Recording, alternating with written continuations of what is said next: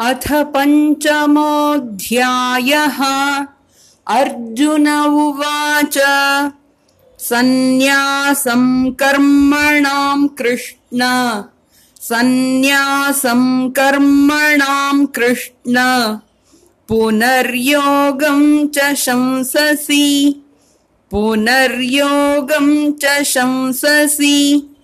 यच्छ्रेययेतयोरेकम् तन्मे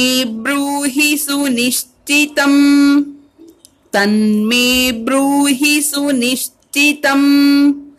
सन्न्यासं कर्मणां कृष्ण पुनर्योगं च शंससि यच्छ्रेययेतयोरेकम् तन्मे ब्रूहि सुनिश्चितम्।